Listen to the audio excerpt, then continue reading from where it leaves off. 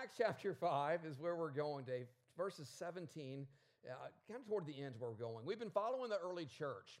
Now, I want to define again, when we say the early church, sometimes we kind of picture this, right? The building, the gathering, but it was much more than that. It was the early believers, because we are the church around the world. We come together, we gather in local bodies, but we were created to be the church, honoring and representing Christ no matter where we are. That always gives me such great feeling to know that around the world today, people are praising the name of Jesus right along with us. But we're following this early group of believers that come through the time of witnessing the death and resurrection of Jesus Christ, the powerful outpouring of His Spirit at Pentecost, and now the fulfilling of His will. Go and tell others. Go and make disciples. And by doing that, they're running into the current of the culture of their day. They're running into the current of the religious culture that actually began to persecute them because of their faith and their understanding of the power that is found through the resurrection of Jesus Christ. Earlier, we looked at the miracle at the gate called Beautiful, where they performed the healing of the lame man, and it brought this threats from the religious establishment. There was an edict saying, hey, stop doing that. Don't go there. But they continued on because their mission was higher than man's mission. It was to tell everyone about this new life in Christ. Now, last week, we talked about a couple people that didn't do so well, and I'm glad you all came back this Sunday because it's kind of weird to go to church and you read about God killing people. But Ananias and Sapphira were two individuals who decided they were more concerned about the praise of man than the praise of God. And they did something that was so wrong in this early church that God set a precedent of saying if this church is going to have impact in the world, it cannot be represented with hypocrisy. And because of that, their lives were taken. And because, again, they were trying to lie to the Holy Spirit to make themselves look better. Well, today we go beyond that and we come into a place where really we're going to see the first kind of message from heaven to the disciples saying, you're on the right track. You're doing what I've called you to do. But with that, we're going to see persecution arise again today. So pick it up in verse 13. Actually, go back a little bit.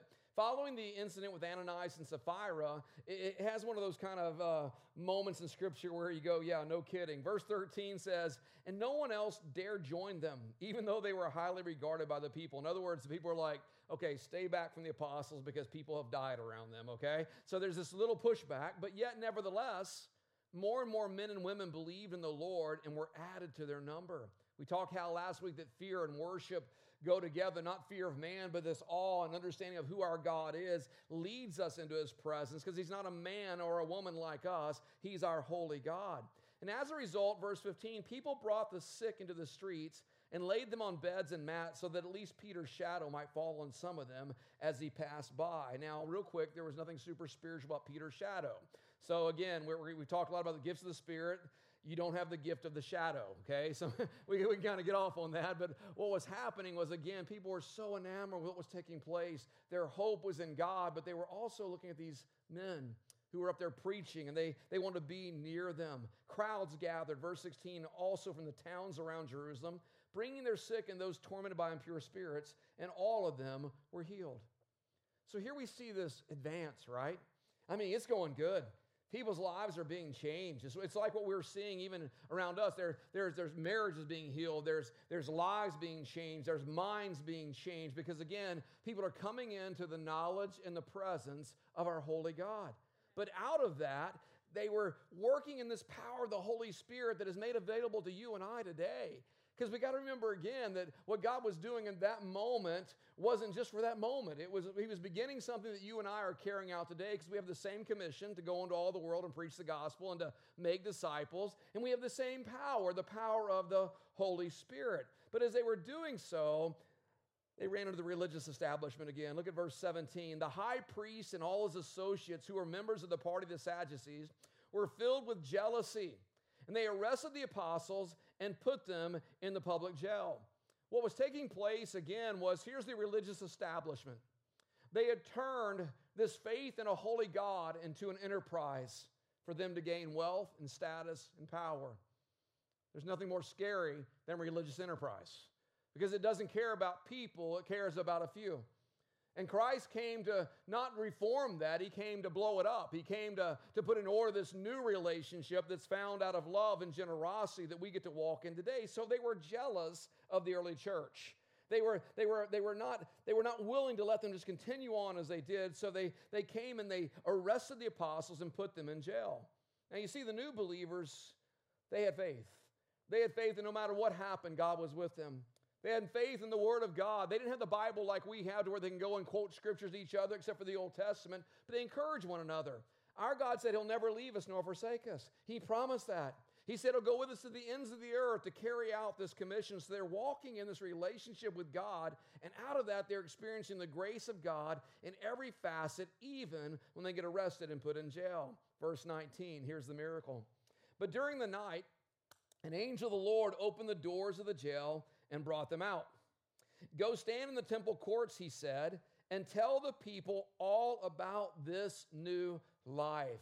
Underline new life, highlight it, whatever you do in your Bible, because right here we are seeing really what the rest of the book of Acts hangs on, and really what our lives hang on, that there's this new life that Christ has given us. And there's this new life that we are commissioned to go and tell others all about, because again, it's not about a reformed life, it's about a life that's made whole and new by our faith in Jesus Christ. And this was the first time after the resurrection of Christ that really this edict had come from heaven. Here's your purpose. Here's your plan. Go and tell people about this new life. So the angel sends them back out. In verse 23, it says at daybreak, they enter the temple courts as they had been told and began to teach the people. When the high priest and his associates arrived, they called together the Sanhedrin, the full assembly of the elders of Israel, and sent to the jail for the apostles. But on arriving at the jail, the officers did not find them there. So they went back and reported, we found the jail securely locked. The guards are standing at the doors. But when we opened the doors, guess what? Nobody was inside. And on hearing this report, the captain of the temple guard and the chief priests were at a loss, wondering what this might lead to. Well, if they probably figured things out, it's probably going to lead to their death because they had failed in guarding the prisoners. So here's this court assembled. Man, they're ready to bring judgment down on the apostles. We told you to stop doing this. We told you to stop saying things in His name. They're ready to bore into them, but when they go and say, bring the prisoners in, there's no prisoners because the angel had taken them and put them right back out preaching the word. Verse 25, then someone came and said, look, the men you put in the jail are standing in the temple courts teaching the people. At that, the captain went with his officers and brought the apostles. They did not use force because they feared the people would stone them. And the apostles are brought in and made to appear before the Sanhedrin to be questioned by the high priest. We gave you strict orders not to teach in this name, he said. Yet you have filled Jerusalem with your teaching and are determined to make us guilty of this man's blood. Now, time out a second. If you threw somebody in jail and you're ready to bring them in to give testimony the next day, and you only find out that they're not in the jail, but they're out preaching again, do you not think your first question would be like, how'd y'all do that? Well, where'd you go? What took place? But instead, their focus was, you're making us look bad. You're putting the blood of this man Jesus on our lives, and we're not going to let it continue any longer. You're bringing this all on top of us. But Peter and the apostles replied, and this is so critical, we must obey God rather than human beings. Here's what they were saying. They say, look, we'll obey you guys. We'll follow the government. We'll come alongside, and we're going to not let the crowd stone you, okay? We'll go back and stand before the Sanhedrin. But when following the government directly contradicts following God, guess what, guys? We're going to follow God. That's what they were saying. They're like, look, we're going to follow your pattern. We're going to follow your rules. That's fine. But if it comes to that place where you tell us we can't do what God has called us to do, then we are following God and not you. Now, I know that over this last couple of years, we've had to kind of live this out, haven't we? And we've had to kind of walk in some things that necessarily we don't like sometimes, like shutting down for a season or following mandates. But we also recognize none of that has kept us from worshiping God. Do we agree with that? None of that has kept us from being a witness unto Him. In fact, it was common sense. It was submitting to authorities for our community's good and also for our own good. It's kind of like building the building next door. There are things that I don't get. I don't understand why they had to put certain systems in there, or I had to pay for this or that and the other. And I could sit back and say, you know what, government, I'm not working with you on this at all. And they're like, fine, you don't get a building then, because it has nothing to do with your worship of God. It's not a protest. It's a reality. There are things like you sitting here this morning, there's a fire system in here. Maybe you don't know that, but if fire broke out, you'd be safe. Why? Because the authority of the government over us. And it amazes me that a lot of Christians during this season who claim the Bible is the source of their life and they live by every word have failed to understand when it says submit to the authorities over us, that actually is a biblical concept, not man-made. It's a small that's good, but thank you. Jesus had to deal with people that way. There was a command, honor your father and mother, but a bunch of the Pharisees said, we found a way around that because we know somebody that disagrees with that. And Jesus said, you're blowing hell wide open. You're going to go that path. And it amazes me that as believers in a community, in a place where we are to represent Christ, we let things like this separate us from worshiping God, although we're not prohibited from worshiping God. Are you following? I wonder. Because it seems like we would rather align with leaders these days that thumb their nose at the government and say, you know what, we're just going to do whatever we want to do because after all, we're the church. But that's not what the Bible says. Here's what the Bible says. If the government ever tells me I can't preach the gospel, we are never allowed to gather again, we can't go out and witness, and I'm saying throw me in jail now because you know what? I am preaching the word of God. I don't care what you say. That's where you make your stand. But if you make everything a religious thing, then nothing is a religious thing. If you make everything about your rights, then nothing is about your rights. And we have to understand this, guys, that we're going to be witnesses into this generation. Amen, Pastor. That was good. Thank you. Got that off my chest. You tell I'm a little tired of talking about this stuff? I am. I don't get it. Teach your kids to submit to authority, but oh no, we can't do that if the church has to wear a mask. Come on, people. What do you want them to learn? I better get back to the sermon. Verse 30. The God of our ancestors raised Jesus from the dead, whom you killed by hanging him on the cross. They're laying it right back at their feet. And God exalted him to his own right hand as Prince and Savior, that he might bring Israel to repentance and forgive their sins. We are witnesses of these things, and so is the Holy Spirit, from whom God has given to those who obey him. When they heard this, they were furious and wanted to put them to death. Do you see the anger? Do you see the jealousy? Do you see the power of religion against this fresh word from God, this new life being proclaimed? Here people are having their lives changed, and the religious don't care. People are having their families restored, and the religious don't care. People are having their kids put on this place of knowing God personally, and the religious don't care. And hatred rises up. It begins to come to this whole new level of persecution. It reminds me of what Paul said in 2 Corinthians chapter 2 when he talked about this triumphal procession that God uses of bringing us out in this world. He says it spreads an aroma of the knowledge of him everywhere. For we are to God the pleasing aroma of Christ among those who are being saved and those who are perishing. To the one we are an aroma that brings death, to the other an aroma that brings life. And who's equal to such a task? Unlike so many, we do not peddle the word of God for profit. On the contrary, in Christ we speak before God with sincerity as those sent from God. This new life that the angel said, go and tell everybody about, produces this aroma. It's the aroma of Christ. And can I tell you, that's why not everybody's happy about the fact you're a believer. That's why, because to some it's the smell of death. They recognize there is a God and you represent him, and they don't want nothing to do with him, so they want nothing to do with you. But others, it's the aroma of life that wherever you go, it brings that peace and that joy into people's lives who walk alongside you serving God. You see, here's our purpose, but it won't always be received. Throughout the book of Acts, I told you, we're going to look at the description, what happened, but there are some things that are prescriptive. This is what we ought to do. And this is one of those. Guys, we've been called to tell people about this great new life. But to do so, we have to understand some things about us. I want to give you a couple of thoughts out of this message this morning that will just help us find this place of finding the purpose in the miracle. So here's the lessons I take from this passage. I know it's a long passage, but the first thing I see is this. What was happening there, it's not about what they did, but it was who they were with. Sometimes, especially I think those of us who grew up in church and maybe the kids' church or Sunday school, VeggieTales, whatever, we kind of put these apostles up as these superheroes, right? I mean, they're these superhuman beings. They have this special power. They probably wear a cape in some people's minds, and they just did things because after all, they were the apostles. But the reality is they were men and women just like us, but they'd been with Jesus, and they'd been filled with his Holy Spirit. It wasn't what they did, it was who they were with that made a difference.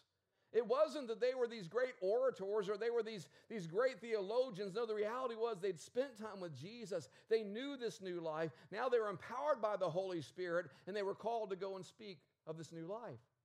Here's something to understand. They were just as messed up as you and I. In fact, in many ways, more so. Oh, these are the same men in the same city that just a few chapters ago we're reading where Peter's denying Christ to a servant girl and cursing his name and wanting nothing to do with him. But now we look at Peter and go, oh, look at this superhero. No. Look at this man who was forgiven, was filled with the Holy Spirit, and submitted his life to Christ to carry out the mission of God, because that's what the Holy Spirit has given us for. It is the power of God for the people of God to carry out the mission of God. See, these men were changed when they received the power, and because of this, they're witnesses of this new life. And in the same way, we need the same power to be witnesses of this new life, because people still need to hear that Jesus is the hero of the story. He need to hear that Jesus is the hero of my story and your story. Listen, I don't know about you, but I have no right to be forgiven. I have no claim on forgiveness. I have no right.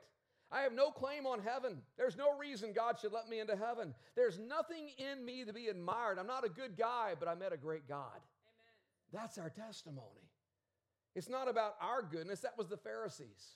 That was the religious leaders. Look at us. We're perfect. No, we're broken. We're messed up, but God is our healer. God is our deliverer. God is our strength. And because of that, we lean into Him. Even when our strength is weak, His strength is strong. And now we're able to witness of this new life. Why? Because we've been forgiven in the name of Jesus. Here's the second thing I want you to see out of this. This is a great example of how God works for His purpose, His glory, and not our own. God stepped in and did a miracle. They were in jail. They were going to be held there. They're going to be tried. They probably would have lost their lives if God had not intervened. But I want you to see something about this miracle, and that is this. This miracle was not for them in order to give them a better life, because that's how we typically view miracles. God, we need a miracle so we can have a better life, or so someone we love can have a better life. And oh, can I tell you, I pray for miracles, don't you?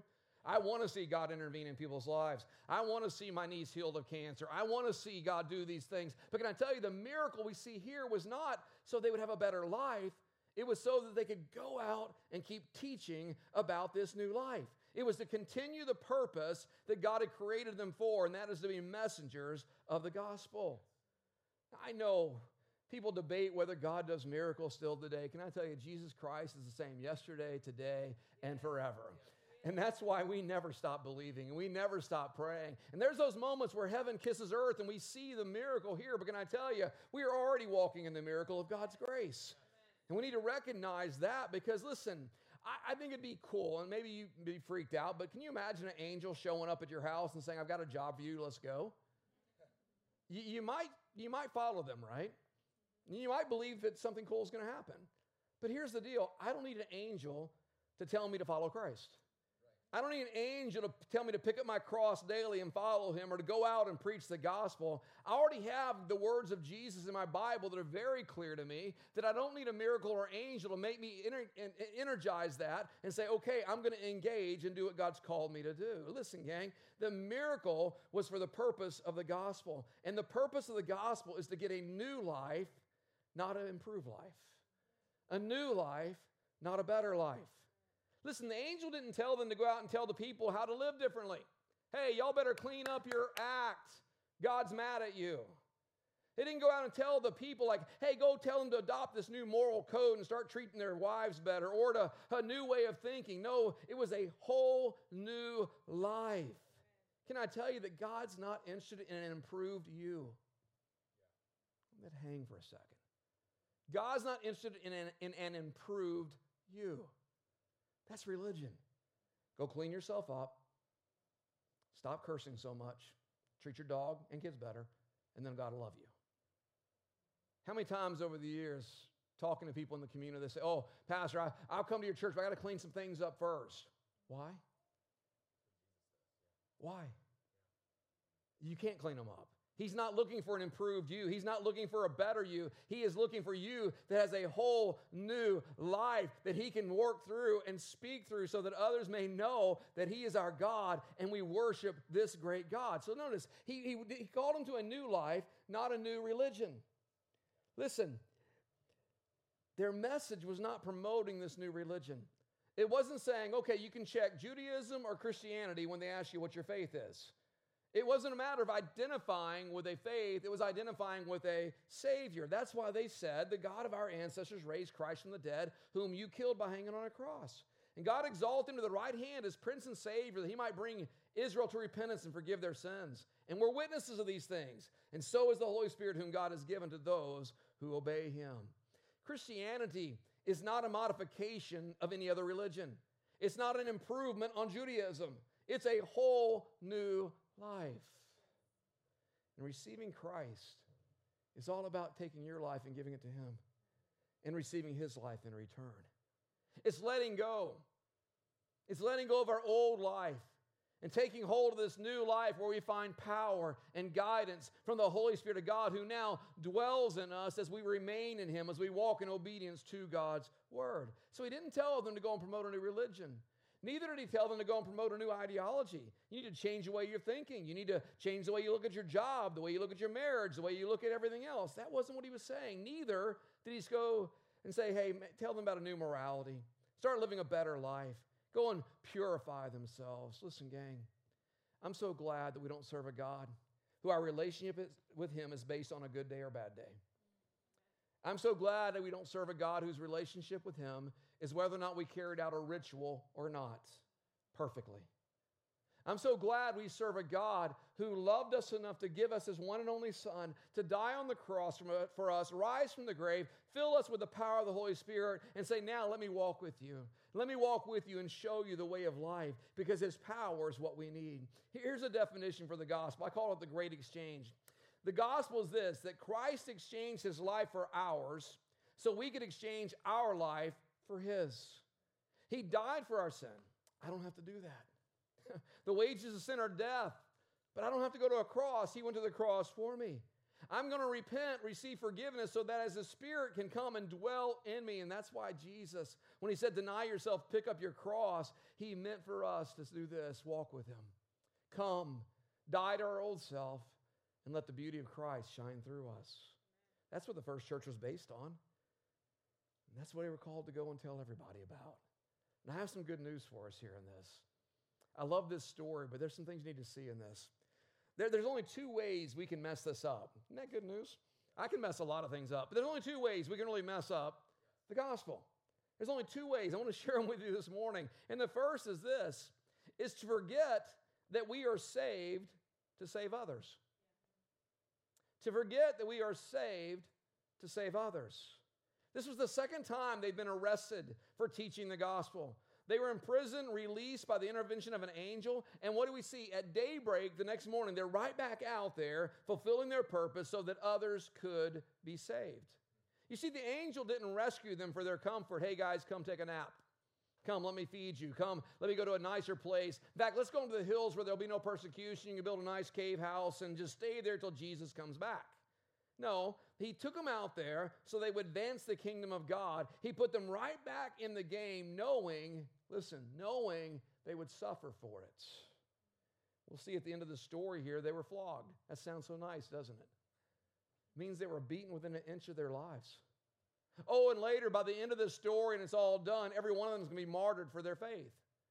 But God's miracle was not to bring them comfort, like, hey, let me put a bubble wrap around you. It was to take them and say, get back to the purpose I created you for, because you are saved to save others. Look, we tend to look at miracles that way. We tend to want God just to break in so that we can have a better life. But can I tell you, it's not a better life if our life is not impacting anybody else's life.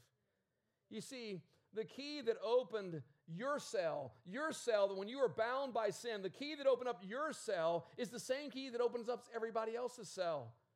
But sin had us bound, but the grace of God found us through faith in Christ, and we've been set free. And because of that, the greatest miracle we will ever experience, the moment you put your faith in God, you experienced it. It's the miracle of salvation.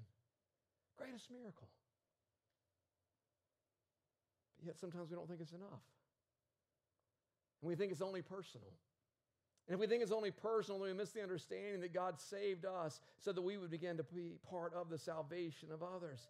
We've been called to seek His purpose more than our pleasure. They ran right back into the temple. Why? Because there were souls on the line. There were people that needed to know the same God that they knew. And guys, the same calling is on us today. So we cannot forget we are saved to save others.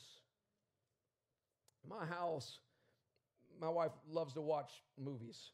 And I can tell certain movies. You know, you can tell movies by their sound or by your reaction or by their score, right? And the other day I walk in, I'm like, Titanic. Number one, because she's got tears going on. And two, Celine Dion in the background singing. And I'm just picturing them on the bow of the boat. I'm like, Titanic. I watched that movie once because that was enough. But I've always been fascinated by the Titanic. I mean, you think about this great maritime disaster, and there's some interesting facts about the Titanic that I think speak loudly into this today. And, you know, back April 15th, 1912, a little history lesson, 1,503 people died. 1,503 people died, 705 survivors. Originally, there was 48 lifeboats that were planned for the Titanic, but for the comfort of the passengers, they only put 20 on there. Every lifeboat had a capacity of 65 individuals. But the first lifeboat that was lowered, that was called lifeboat number 1, had only 12 people in it. There were 5 first-class passengers and 7 crewmen to serve them. It was called the Millionaire Lifeboat by the press, who accused the passengers of cruelly leaving others to die. At the end of the day, there were 472 empty spaces on lifeboats that went unused in the middle of this disaster. But you know what the most important number was? 1. There was 1 lifeboat, only 1, that returned to the wreckage to see if they could save others. The rest rowed away, waiting to be picked up. Christian, we are not saved to row away into comfort and wait for Jesus to pick us up. We are called to go right back in. We're called to go right back in and see who we can lead to salvation. Oh, we don't save anybody, but we can point the way. We're not called to just come and live in our comfort and say, pick us up, Jesus. No, we are saved to save others. This group of men, they were released from jail. They go right back out to tell others of this new life. I've heard this saying for a long time. I can't attribute it to anybody, but it says this: I fear for the salvation of anyone who does not fear for the salvation of someone. Have we forgotten we were saved from? Have we misunderstood the forgiveness and the thought of eternity and the thought of grace and grace alone? You see, this call of the first church is the same call to us today. We've been saved so that others may experience the same salvation that God has given us so richly. Here's the second way we can mess up the gospel. We're going to wrap this up. And that is to forget that we need a Savior. To forget that we need a Savior. Last week we talked about people playing church, doing the religious game, and it led to death. In the same way, the Bible says the wages of sin is death, but the gift of God is eternal life through Jesus Christ, our Lord. And one day, I'm going to stand before a holy God, and so are you. And you know what? I'll have no claim to heaven. When they look at me and they say, why? Why should we let you in? I can't point to anything I've done, anything I've ever claimed. All I can do is this. I say, all I know is this. I put my faith in Jesus. I gave him my life. I picked up his life. That's the only reason I'm welcomed into the presence of God. See, sin can't enter in. Sin can't be welcomed. There will be no sin in heaven. And because of that, I don't deserve what he's done for me. And the only reason I get there is the fact that Christ gave his life for me. And in return, I gave my life to him. And I remain in him. And I walk with him. And he transforms everything about my life and your life. Listen, it's no longer our lives, it's his life. It's a new life. It's no longer my stuff, my future, my plans. It's his. I'm called to manage that which belongs to him, and so are each one of us. We need a Savior.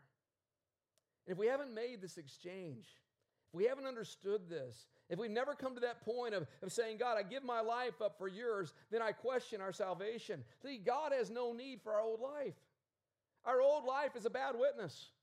Our old life is bound by sin and destruction, and it continues to just cycle us in that destruction. But a new life that is found in him gives us hope.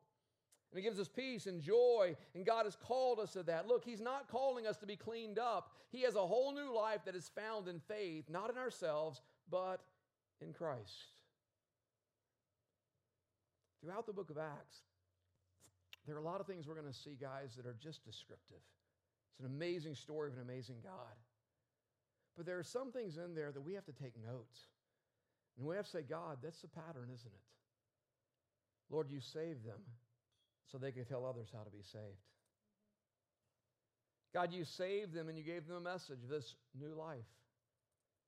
Not an old life cleaned up. Not a life that checks all the boxes. Not a life that has a gold star. I met a lady at the pantry the other night. She said, I've had perfect attendance in my church for 65 years. Yeah, I about fell over. I'm like, oh, God help us. Sometimes you need to go to the mountains. 65 years. And I thought of that. I said, God, how many people are going to stand at the throne and say, God, I have a perfect attendance at church at 65 years. And God says, depart from me, I never knew you.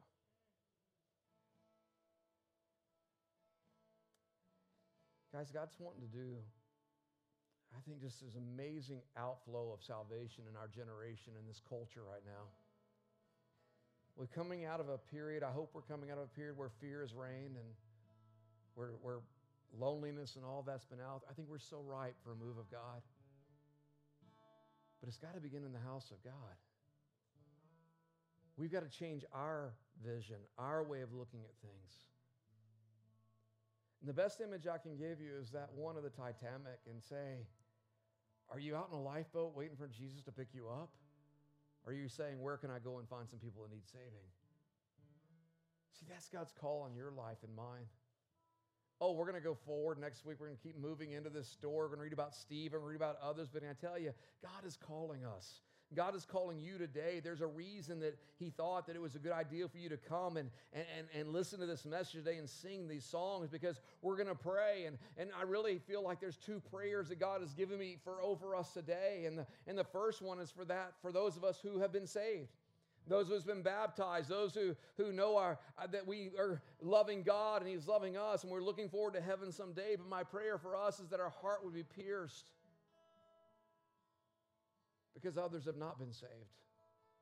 My prayer is that our heart would be pierced, that there'd be a reformation in the Church of Jesus Christ in our day, in our culture. This is not about waging wars that don't matter, but going out one by one and impacting others with the gospel of Jesus Christ. Saying, follow me as I follow Christ. People walking through their neighborhoods, praying over houses instead of despising their neighbors. People going out and in their workplaces, instead of trying to be obnoxiously Christian, just being Christian. Loving people like you love yourself. And living in such a way, they may ask you why you live the way you do, and you say, oh, let me tell you about the hope that's within me. It's in Jesus Christ. Because that's the greatest witness we have, isn't it? So my first prayer is simply that. It's for those who have been saved, that our hearts be pierced to know that we've been saved to save others. And for those who have yet to be saved, my prayer is today that you believe, you repent, and you receive the grace of our Lord. It's not about joining a church. It's not about cleaning up your act. It's not about changing. He'll change you. But it's about just saying, God, I need you. And if that's you today, let this day, it'd be really easy. Remember, I got saved on Halloween 2021. Never forget that one, right? But truly, if you've been saved, you never forget it either. Because there is an amazing moment where you recognize, I've taken this old life off. I've given it to him. And he's put his new life on me. So, Father, I pray today, God, in this disjointed sermon, God, this story that kind of goes all over the place, God, but it's so critical you put it in the Word for us to see. God, I pray today, God, that, Lord, all of us would be changed because the Word came to life in us this morning, Father. God, I pray first for those of us who have bowed the knee to you, God, who've surrendered our lives and said, Lord, I'm not my own any longer. I've been bought with the price of my Savior's blood. And Father, I exchange that for the new life you've given me, Father. God, I thank you for that. But Lord, in that I pray, God, remind us what we're saved for. God, yes, to commune with you. Yes, to know our great God. But yes, to walk in your purpose, oh God, that others may know you through us, God. So pierce our hearts. God, pierce our hearts. Father, let us not push against the power of your Holy Spirit, God. Let us receive all that you have for us. God, let us embrace the gifts you've placed in us, oh God, that, Lord, you uniquely, Lord, designed us in so that, God, we would represent you to others, God, who would get it through our lives, God. Father, pierce our hearts. God, I pray this morning, God, for those who've yet to know. God, I pray this morning, God, that, Lord, God, they would agree with this prayer, Lord, that we thank you for bringing us to this point, God.